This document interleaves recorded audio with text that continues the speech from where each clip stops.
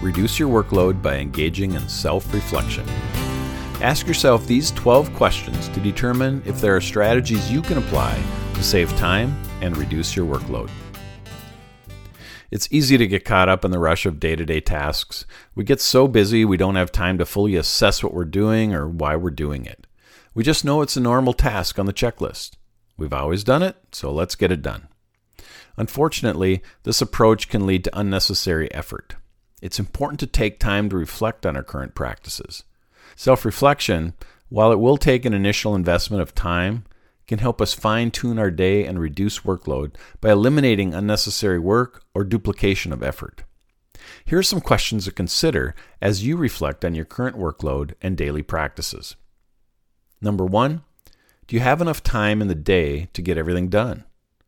The typical reply to this question is no. So if not, what usually gets left off the plate? What are the consequences of not getting this work done? Do you need to reprioritize this task, or can this often missed to-do item be eliminated? Question number 2. If you could stop doing one thing, what would that be? This question can help you identify the biggest stressors in your day. Once you've identified these tasks, ask yourself how important they really are. Can they be eliminated, or do you need to find a way to make them more achievable? Question number 3. What are your current workload issues? Make a list of the tasks that take up the majority of your time. Arrange them in order from most to least important. How far down the list do you usually get before things don't get done? Can these items be eliminated, or do you need to reprioritize items on your list? Question 4. Are you duplicating effort? Are you doing the same tasks that someone else is doing? If so, consider teaming up to reduce both of your workloads. A good place to begin looking is with your immediate work team. This may be a grade level, a department, or an office team. Question 5. Are you isolating yourself? When we feel overworked and beaten down, it's easy to punish ourselves by skipping lunch or isolating ourselves in our room to get some extra work done. While this sacrifice may be occasionally needed, it's important to stay connected to your work community.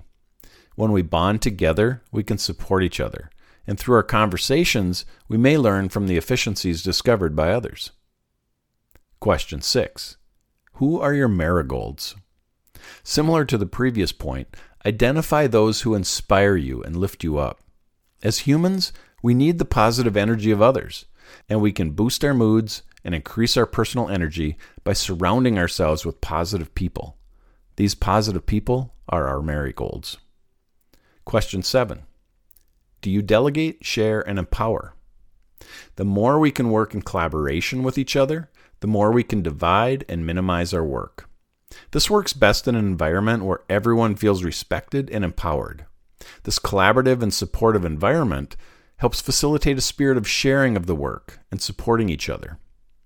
Instead of a me-first work environment, the driving philosophy becomes we first. Question 8. What's most important to you? Prioritize your work. What must get done, what's nice to get done, and what can be let go. Time is limited, so focus on what is most important first and give yourself permission to let the rest go. Sometimes nice-to-do tasks can become unrealistic and self-imposed burdens. Perhaps put these tasks on a separate list that you might get to at a later date. The Eisenhower matrix, linked here, is one approach that you can use to prioritize your work. Question 9. Are you using your time efficiently? It's easy to crash emotionally during a prep period and get very little done. Sometimes an overwhelming list of things to do prevents us from even starting.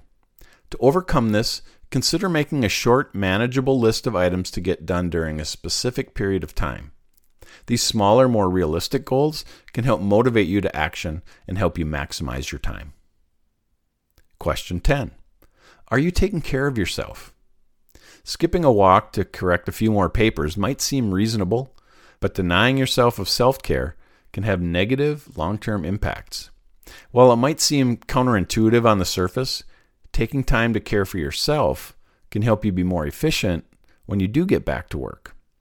A healthy you will likely be more efficient and effective, which can in turn lead to getting more done in less time.